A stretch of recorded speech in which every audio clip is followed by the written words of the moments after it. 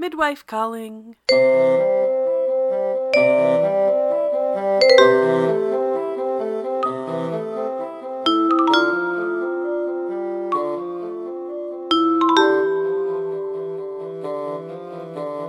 Hello and welcome to Popular Opinion, a Call the Midwife podcast.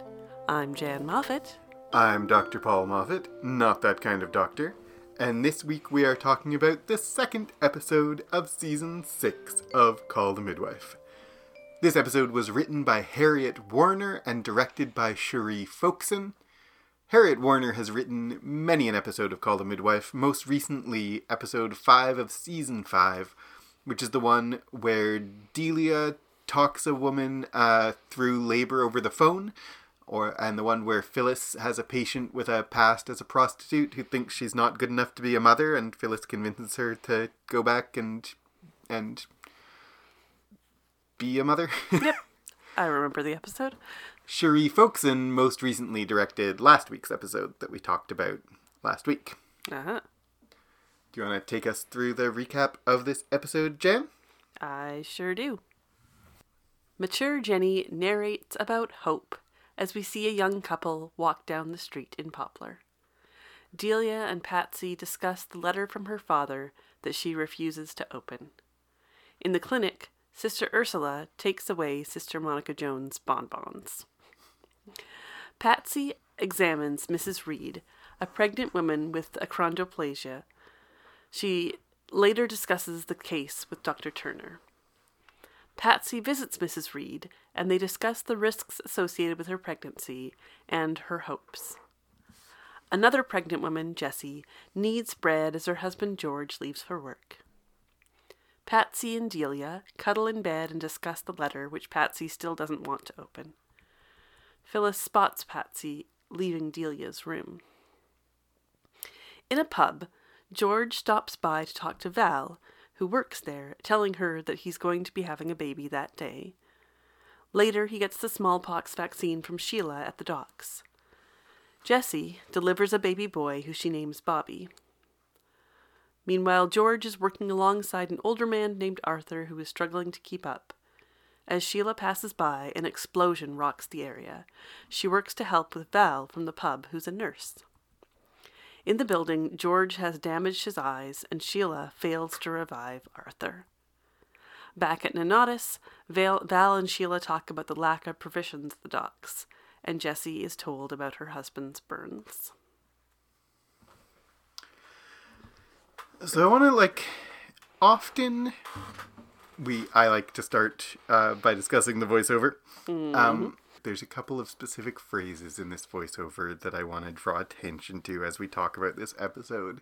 She says, things in the 60s are very optimistic, but our main task, as ever, is to understand and to accept what it meant to be human.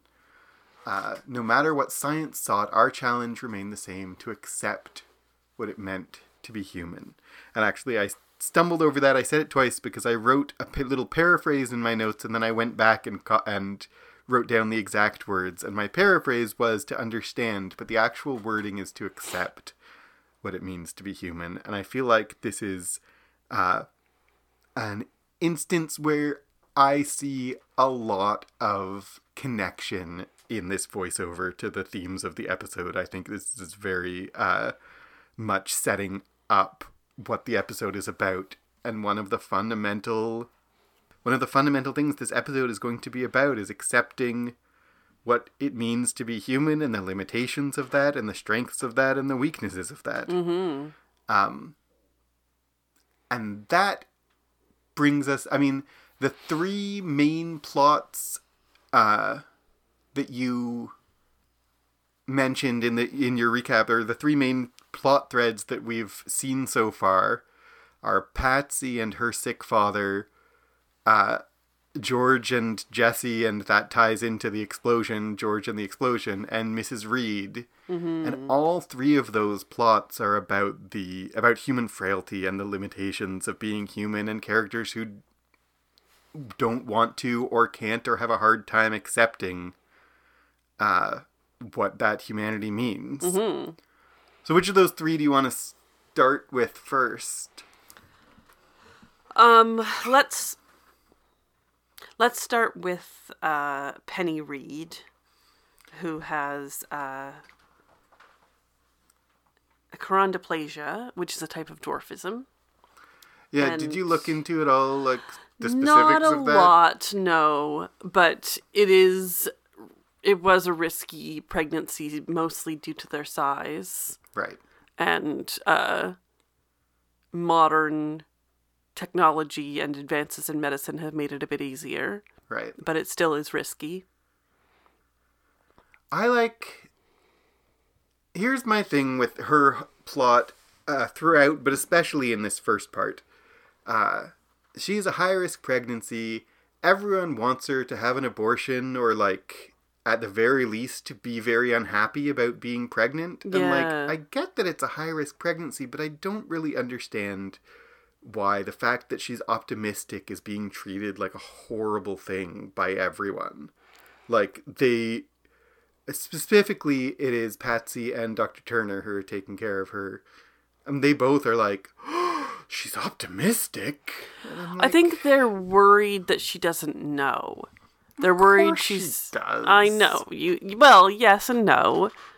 Because she might... Yes, she knows that it's risk. She knows that, like, she has achondroplasia. But she's... But they're worried that she hasn't been told how incredibly risky. Like, the statistics or the chances or the whatevers. And because of her attitude... And because she's like, I'm just smaller. So, but she has been. And I agree that, like, how dare she be optimistic? How great is it that she's optimistic?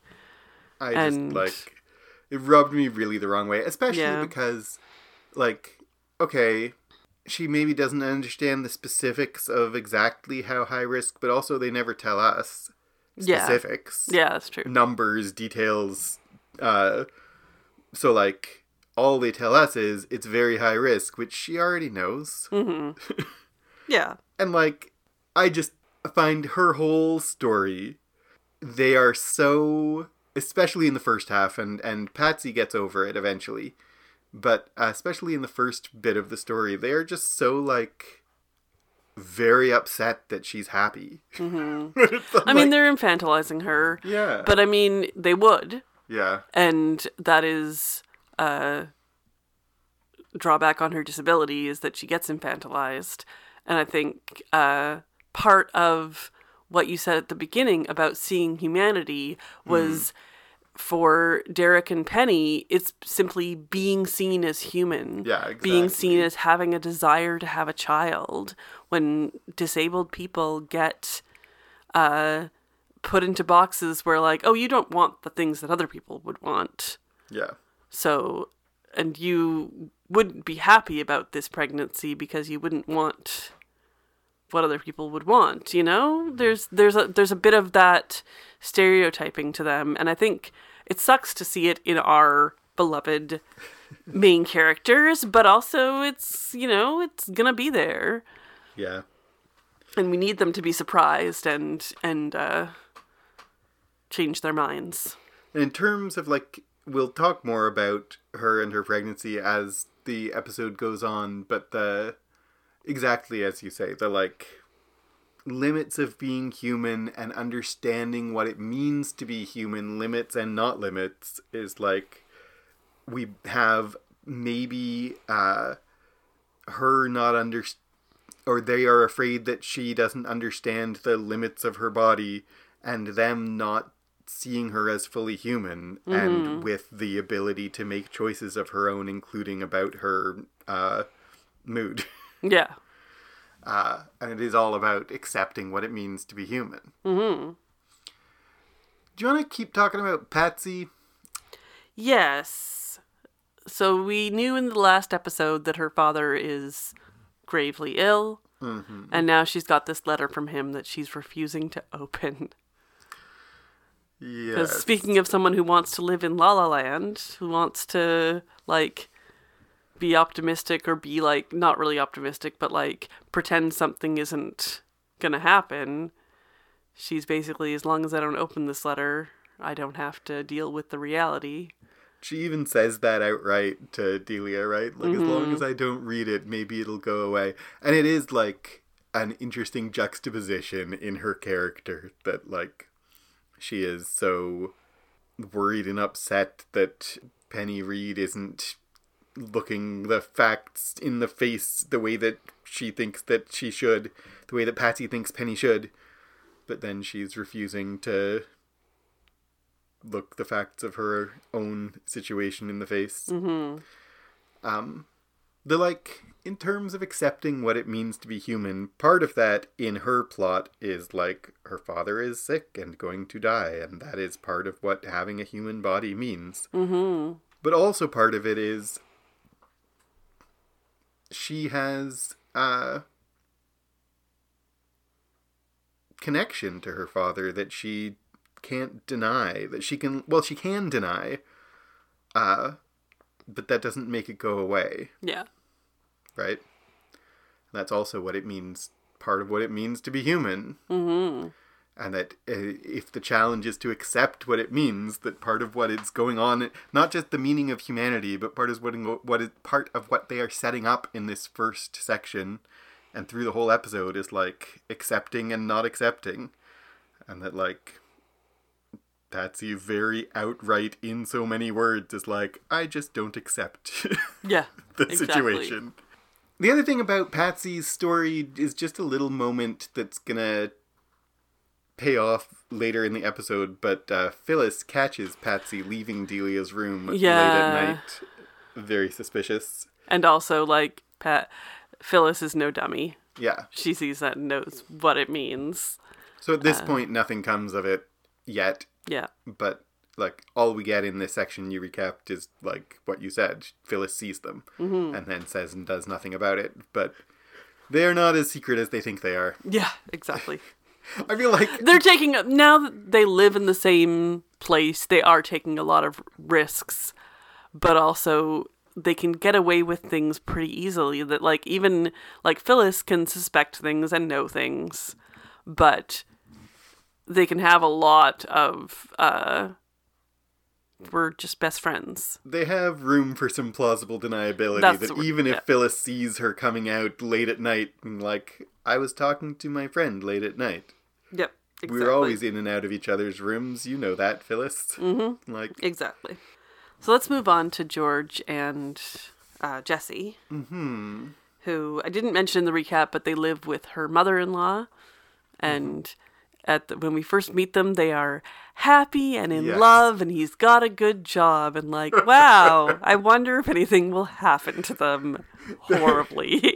They're the, like, if you know anything about how, you know, narrative conflict works, they start off like, they're deeply in love and very optimistic and have a good job and have a happy life, and he's such a good guy and also such a cheerful guy with so much hope, and he's gonna help Arthur because he's a helpful man and she's, their life is very rosy, and their outlook is very rosy, and, like, I'm laughing, but, like, it's really, the explosion is really, it's horrible. Horrible. Yeah. It wasn't shocking even on the first time watching because it was in the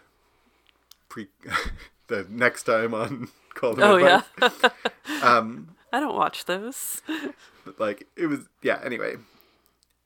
The warehouse just explodes, right? Yeah. And George is in there with Arthur, and there's a lot of carnage and fire and soot and smoke and wounded people, and it's never spelled out what they're working with, but I assume it's something that would be damaging. Like, his eyes are not just hurt by an explosion, they seem to be hurt by chemicals. Yeah, I mean, there's talk later about goggles for chemicals.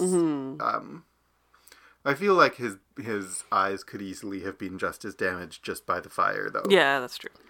The two main things that I think, come of this story at this point are like things are suddenly bad for George. Mm-hmm. His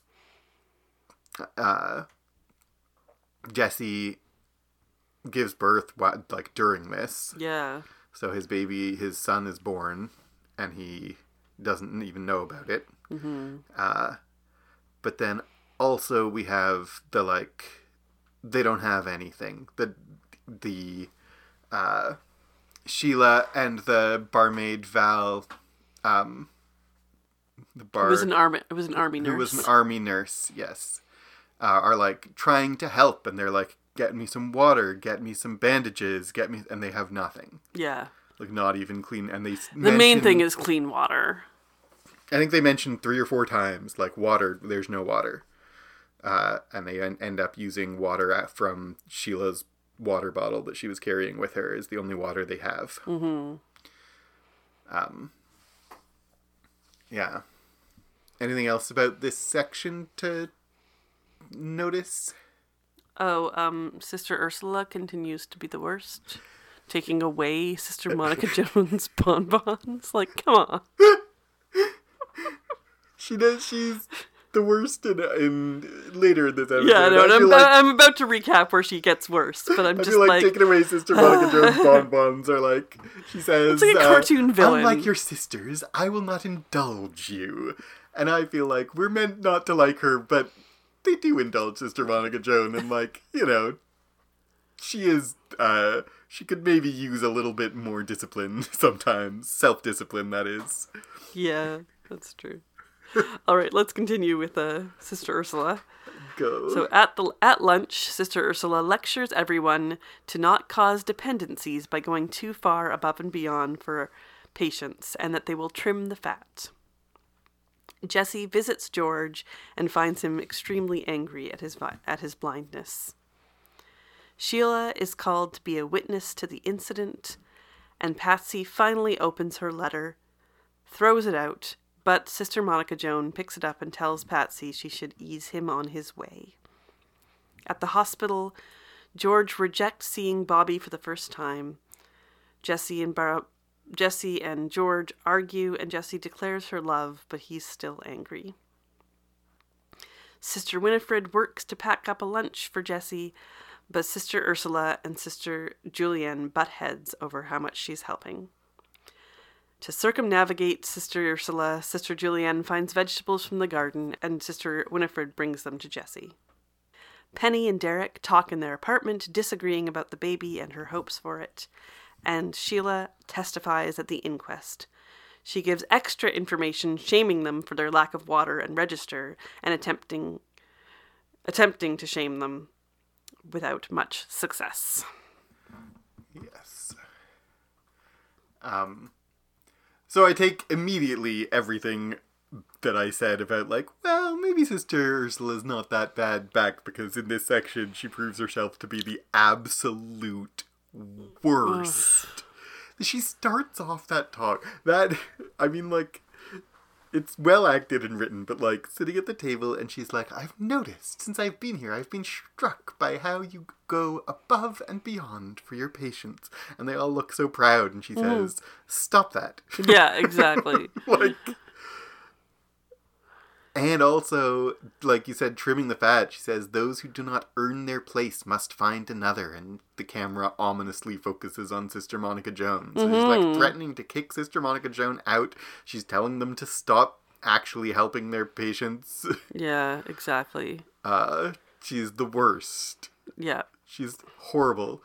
And that, like, let's stay on her for just a sec. That, like, they, specifically,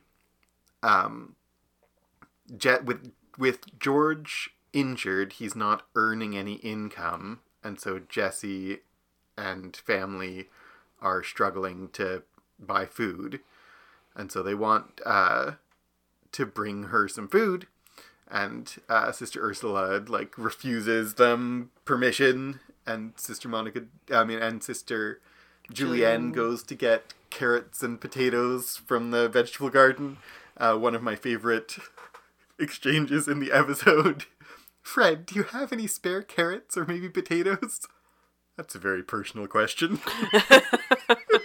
It's a good Fred line. I think that's a great line. But then he does have carrots and potatoes, and they bring vegetables to... Well, and she talks about how that is so true, is that they give their extras to the community because the community gives their extras to them. Think about, like, I can't remember how many episodes it was, but, like, they're getting marrows that they don't like, but vegetables that they do like, and things from the surrounding neighbors. Like, it's not like they're not receiving of these things and therefore can then give in return. Sister Julienne is 100% right and should be in charge. Why can't this woman just go away?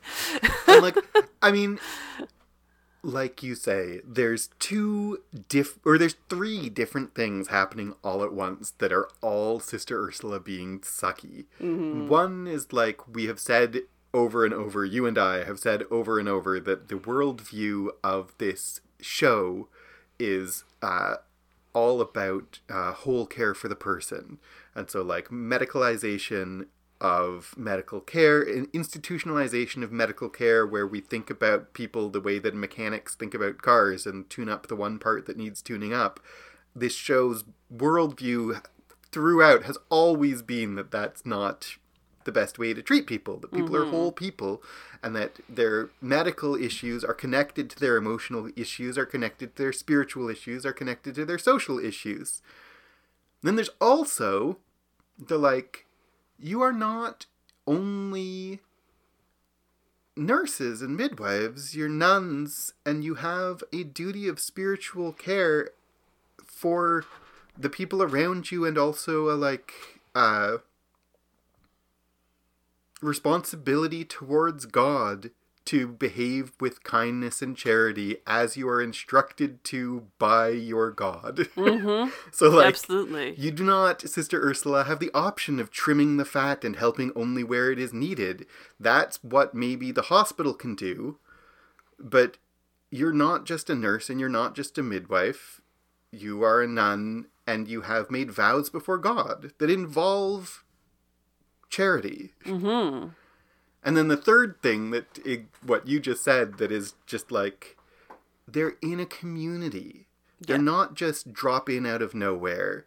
They need to be for the people of Poplar what I've already forgotten her name, what what's her name is for the people in South Africa.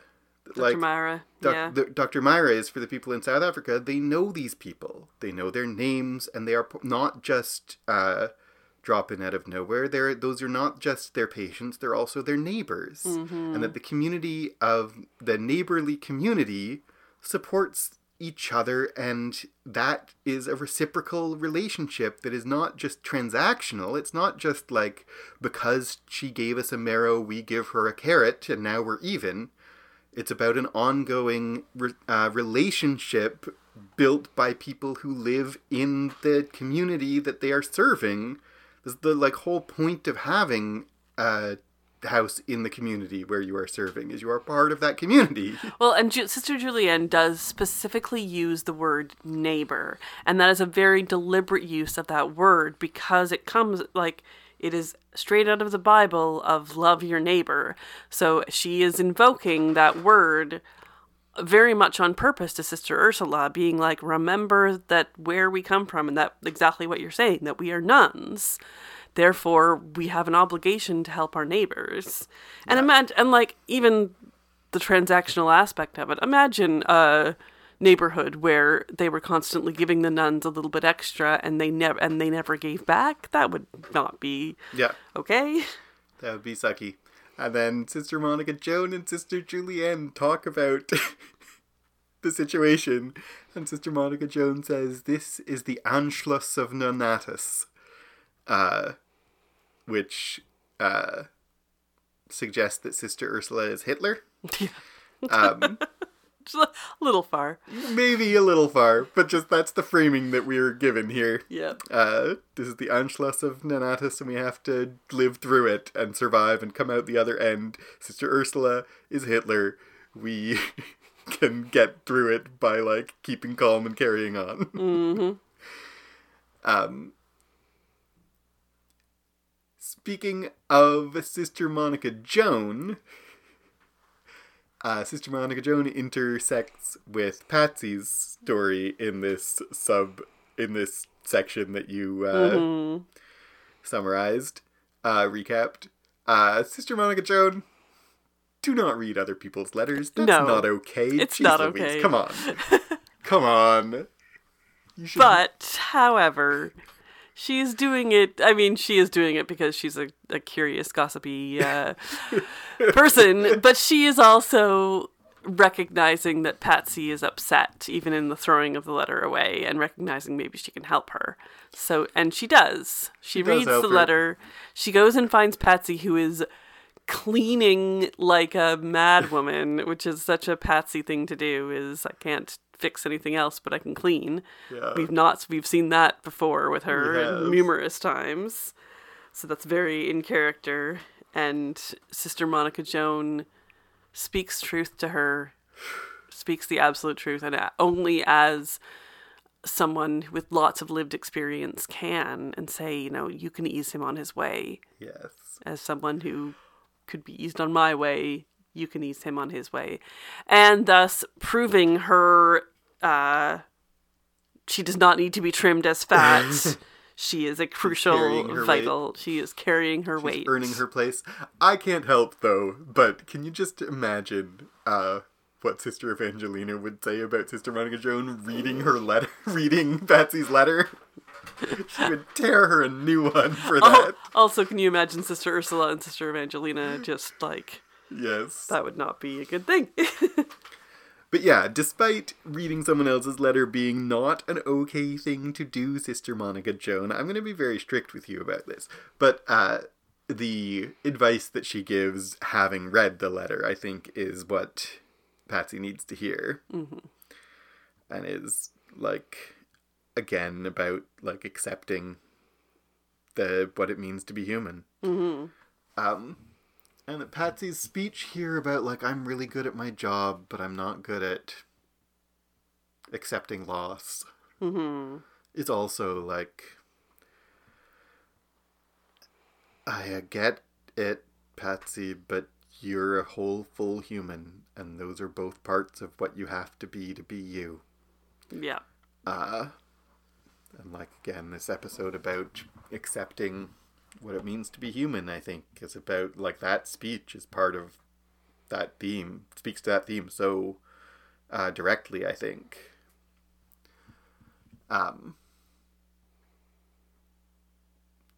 Anything else in this? We don't have a lot more with Mrs. Reed. Yeah, I was going to say, they have a discussion. Derek is trying to be more realistic, her husband, and, you know, he's fixing up a pram, and then he changes his mind and starts fixing up a clock, and she's kind of, like, sad about that, but he's saying this will bring me money, whereas the pram we don't even know if we'll need, basically. Like, he's got some pessimism here, which is seen kind of in the framing of the show, seen as realism, but also it's tough. It's tough on both of them. Yeah. I just feel, again, I feel like the Reed story is the weak point of this episode, because it feels like we're flipping back and forth of who is pessimistic. I mean, Mrs. Penny is pretty optimistic all the way through, but she just keeps having, like, Job's tempters who are, you know, tutting her for her optimism. And, like, I feel like this one scene is the only time where we see that from Derek. Yeah, I agree. It's just a little... I don't know, it's a little bit more world building, but I agree that this story deserves a bit more attention than it gets. Yeah.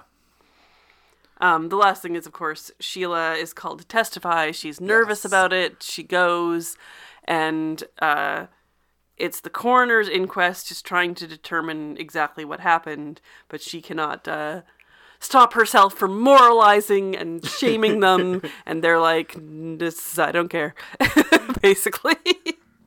Yep. Yeah, but anyway, what she does tell them is what we just said, that there was nothing there that they needed that could have helped. Yeah. And Val, the other nurse, does also testify. She does, and they meet again. Mm-hmm. There's a little tiny bit about Sheila too that I don't think you even mentioned in your recap, which is just that Sheila and Patrick decide to tell Timothy that Sheila is pregnant, and Timothy, of course, has already figured it out because he is too smart for them to hide things exactly. from. Yep. All right, let's move on to the next and last section. Patsy leaves Nonatus to go to see Penny at the hospital, who's gone into labor, and goes in for her C-section. Tom sits with her husband Derek, and Delia is in the operating room. Patsy gets to report to Penny that she has a healthy daughter who is normal-sized. Penny worries and frets, and Patsy shares her love for her own mother and how she needs to go to her father.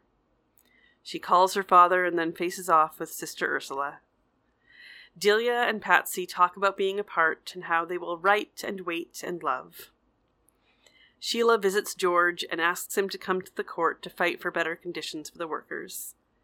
He does later show up and apologizes to Jessie, saying he can smell her perfume. Penny holds her baby for the first time, with Delia chasing off the medical students so that she and Derek can have their private moment. Sheila finds Val in the pub and shares that the coroner has made recommendations to make changes on the docks. George's eyes are revealed, but he is still blind. Jessie promises to stay by him.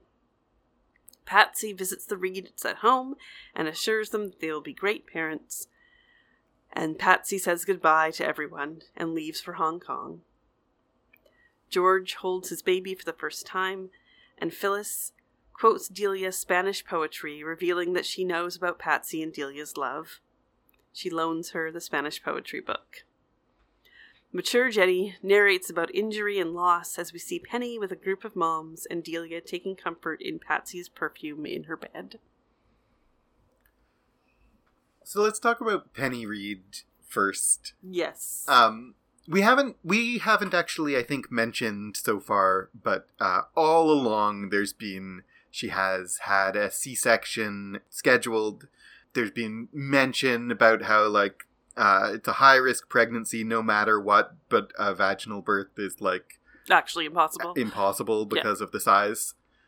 So when her water breaks, the C-section is in jeopardy. Mm-hmm. She, is rushed to the hospital, and, there's concern, I think, for the audience, especially more than for the medical staff in the show. Mm-hmm. But for the audience, there's concern that, the C-section, is she going to be able to have a C-section if her water breaks and she's going into labor early? Yeah. And there's a real, stress moment where Tom goes and talks to Derek and is going to bless the baby, and it's all very set up for us to believe that something terrible is going to happen, which is, of course, projected that it turns out fine. Mm-hmm. In the same way that, George and Jessie's hopeful happiness in the first 10 minutes of them in the episode is,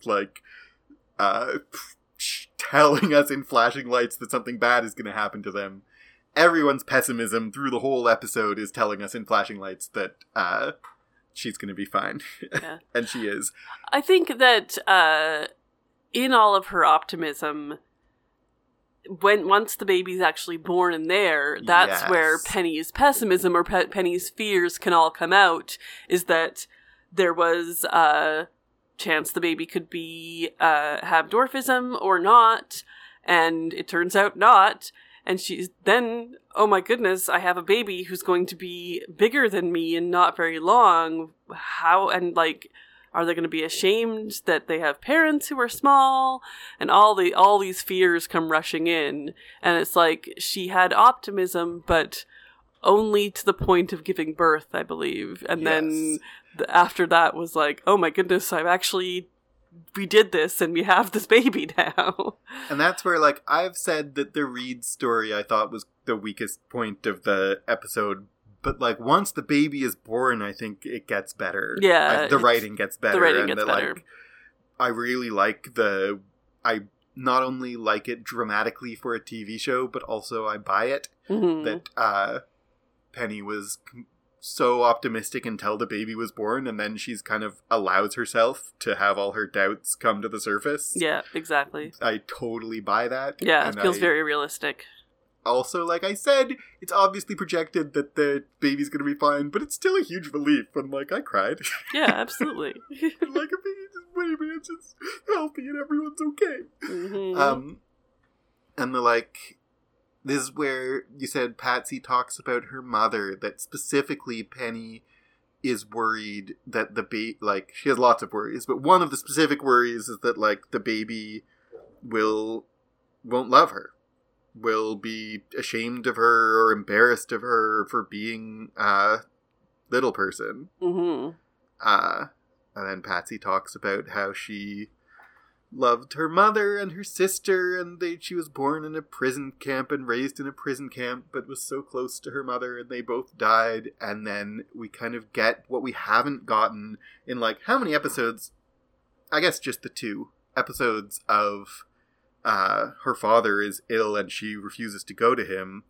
She finally kind of gives that a context that we haven't seen yet of, like, we were never really close because I was afraid to let myself be close to him because the death of my mother and sister were so painful. Yeah, absolutely. And that, like, not to beat over the head the wording of the intro, but, like, accepting what it means to be human doesn't just mean accepting the loss of people that you love. It also means accepting your own irrational reasons for refusing to let people in or letting them in and being hurt, or, like, she's kind of coming to terms with and accepting who she is and who she has been and why she has acted the way she has towards her father. I really like this whole scene and interaction, and both for what it means for Penny Reed and also for what it means for Patsy. Mm-hmm. She goes, also, Patsy's not supposed to be there at all, right? Yeah. And Sister Ursula says she shouldn't go. She knows that Sister Ursula doesn't want her to go. She says, consequences be damned. She's my patient. Yeah. If I've learned one thing from Nonna's house, it's that we do what's right for our patient. Yeah, and she's 100% right in that, like, this is exactly the world that she has come to. She left male surgery and the hospital to come and be a midwife in this context. And so then suddenly being told by a new nun, no, we're not doing this context. Well, no. She's like, forget that. I've learned so much and learned that it's good.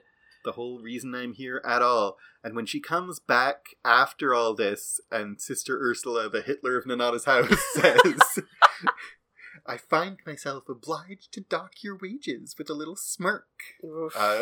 Harriet Walter's so good at being Harriet smugly Walter. awful. She's so smug and terrible.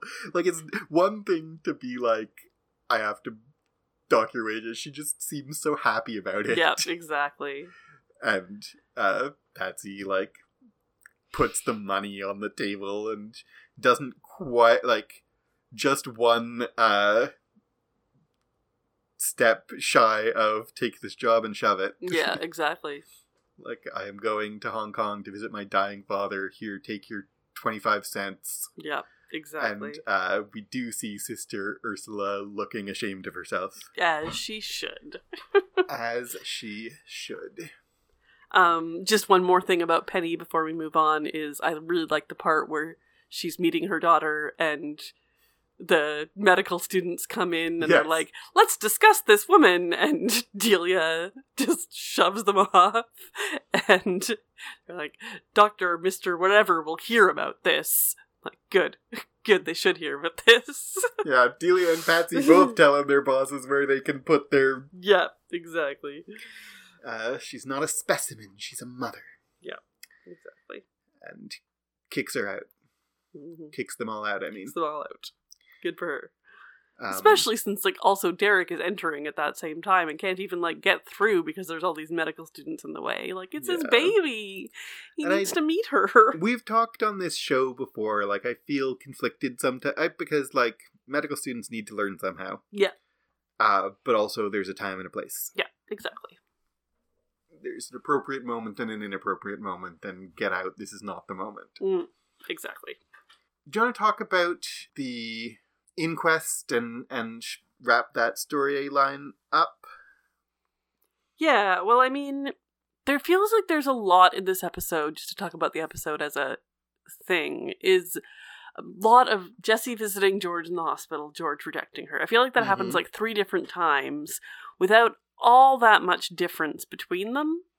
And I don't love it. I feel like it doesn't, like, there needed to be a little bit more different. Like, just, I noticed this when recapping that, like, okay, she's there again. Okay, he's mad and she's leaving. Okay, she's there again. Okay, he's mad. She's, you know, that kind of thing.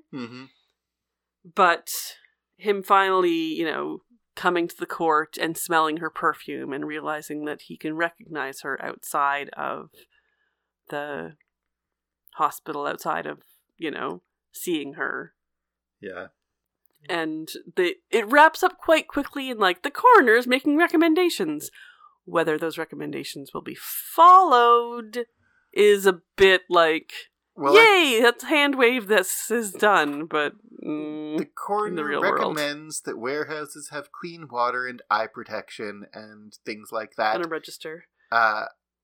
Worker safety laws in the UK developed in fits and starts and patchwork until 1974.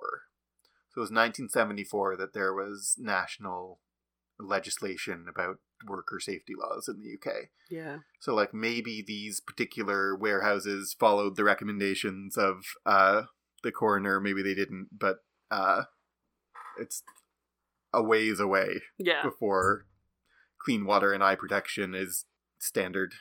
It still doesn't happen to this day. People don't follow recommendations. Can I go off on a tiny tangent that I have taken classes on worker safety, and as someone who works in a library, but I'm a public worker, sometimes I have to take safety classes that are all about, like, not falling off a roof or stuff, which has zero to do with me, but I do then see what the actual safety standards are and how much people are not following them. Yeah. Like, there's men out repairing the road with no breathing apparatus whatsoever. They're breathing in all those toxic fumes, and no one is stopping it. Yep. And, like, some things have changed. Definitely things have changed since the 60s, and there's been more regulations and things, but, like, they just don't get enforced nearly as much because the squeaky wheel gets fired. And I've never worked, like, construction, and it's been a long time since I've worked anywhere that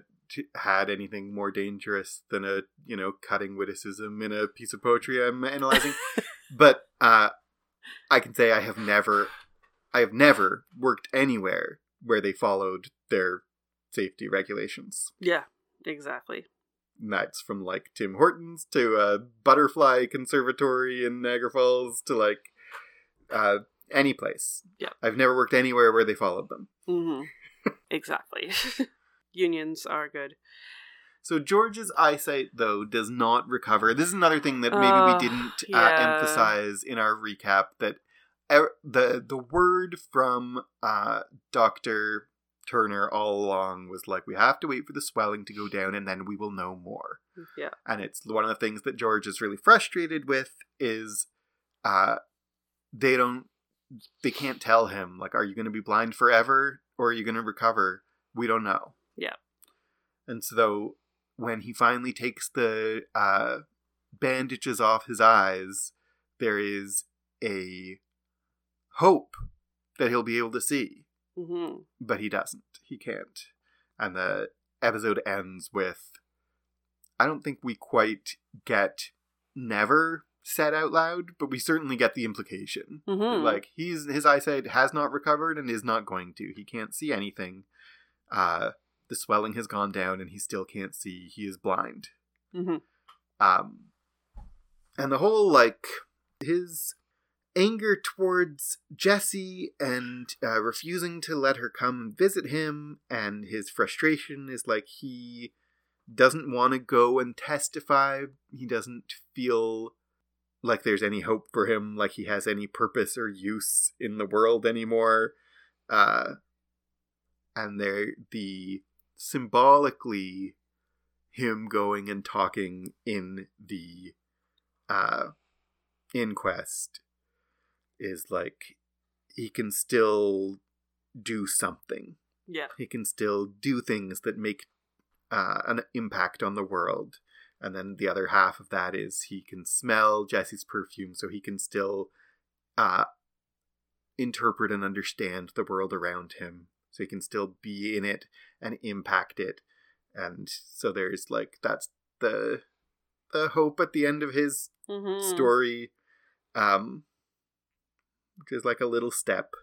I think I like it when you said it ends, it wraps up pretty quickly, and it does, the inquest does, but I feel like I like it when the ending of a patient's story is like a step towards what we imagine to happen next. Like, they don't wrap everything up. He's not great now, but like symbolically he is never going to recover, but is able to move forward.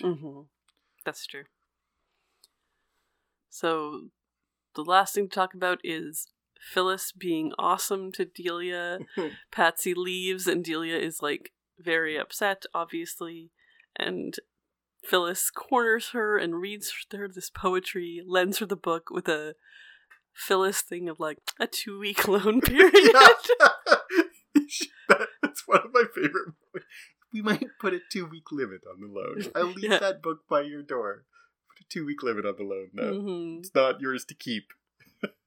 The poem that she quotes is, as she says, by Garcia Lorca, who was is a Spanish poet who was executed by Franco for homosexuality.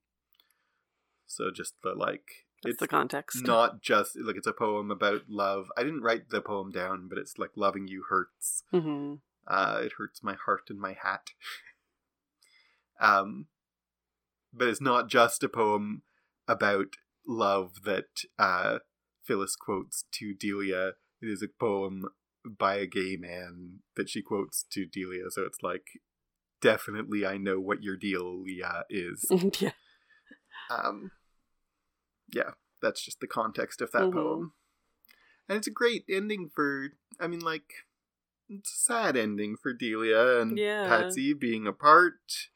But it's a great ending for Phyllis and for Delia getting someone there who understands her. And and we have the plots tying together where George smells Jesse's perfume, and then we have Delia smelling Patsy's perfume to remember her. And that sense memory is alive and well. Yeah. The voiceover in the ending, specifically what the voiceover says, is that our frailties and pains are made bearable by others. Their love and our endurance make us human and complete. So we start off saying our challenge is to accept what makes us human, and we end with our endurance and the love of the people around us are what make us human. And this is through the whole episode, the understanding and accepting what it means to be human is the frailties and suffering and pain and enduring through them is what makes us human, according to the thesis of this episode, but not in a vacuum. They're only made, those sufferings are only bearable because of the love of the people around us. And we see that in the story of Jesse and George, and in the story of Phyllis Phyllis supporting Delia, but also of Patsy going to her father, but also Delia loving Patsy. And also, it's all in the whole theme of Sister Ursula wants the nuns to stop making the frailties and pains of the people around them bearable. Mm-hmm. Absolutely. And we see it, and like in It Is What Patsy makes Penny Reed's frailties bearable by like just being with her after she gives birth, and it all, I think, ties up. It does tie up very nicely. well. Better than a lot of times it does. Mm-hmm. This is what I always want the voiceover to do. Yes, exactly. I always want the voiceover to actually speak to the theme of the episode, and I always want the end voiceover to tie into the beginning voiceover, and it doesn't always, but this time it did, and I liked it. Is that your favorite thing about the episode, or do you have a favorite moment? Oh, I think my favorite moment may be potatoes and carrots. That's a very personal question. I just found that such a funny response. I think mine would have to be that you have to return this book in 2 weeks. Yes. So you just said your favorite. Yeah, my favorite is that. So, if you have enjoyed this episode, if you want to talk to us about your favorite part of the episode, or about, people who aren't following appropriate safety regulations in your workplace, you can do that. How, Jan? Our main way of talking to people seems lately to be Discord, so you can find our Discord server linked in the show notes. We are also on Twitter, aka X. Don't even. Poplar Opinion. We have an email address, poplar@clockworksacademy.com. And we would love your support and appreciate that we've gotten some new support lately on our Patreon, patreon.com/clockworkscast. And you can support us and help us make more of this and more of other things. Is there anything else that I am forgetting, Paul? No, that's the basic thing. Thank you so very much for joining us. I have been Dr. Paul Moffat. And I've been Jan Moffat. And that's just my Poplar opinion.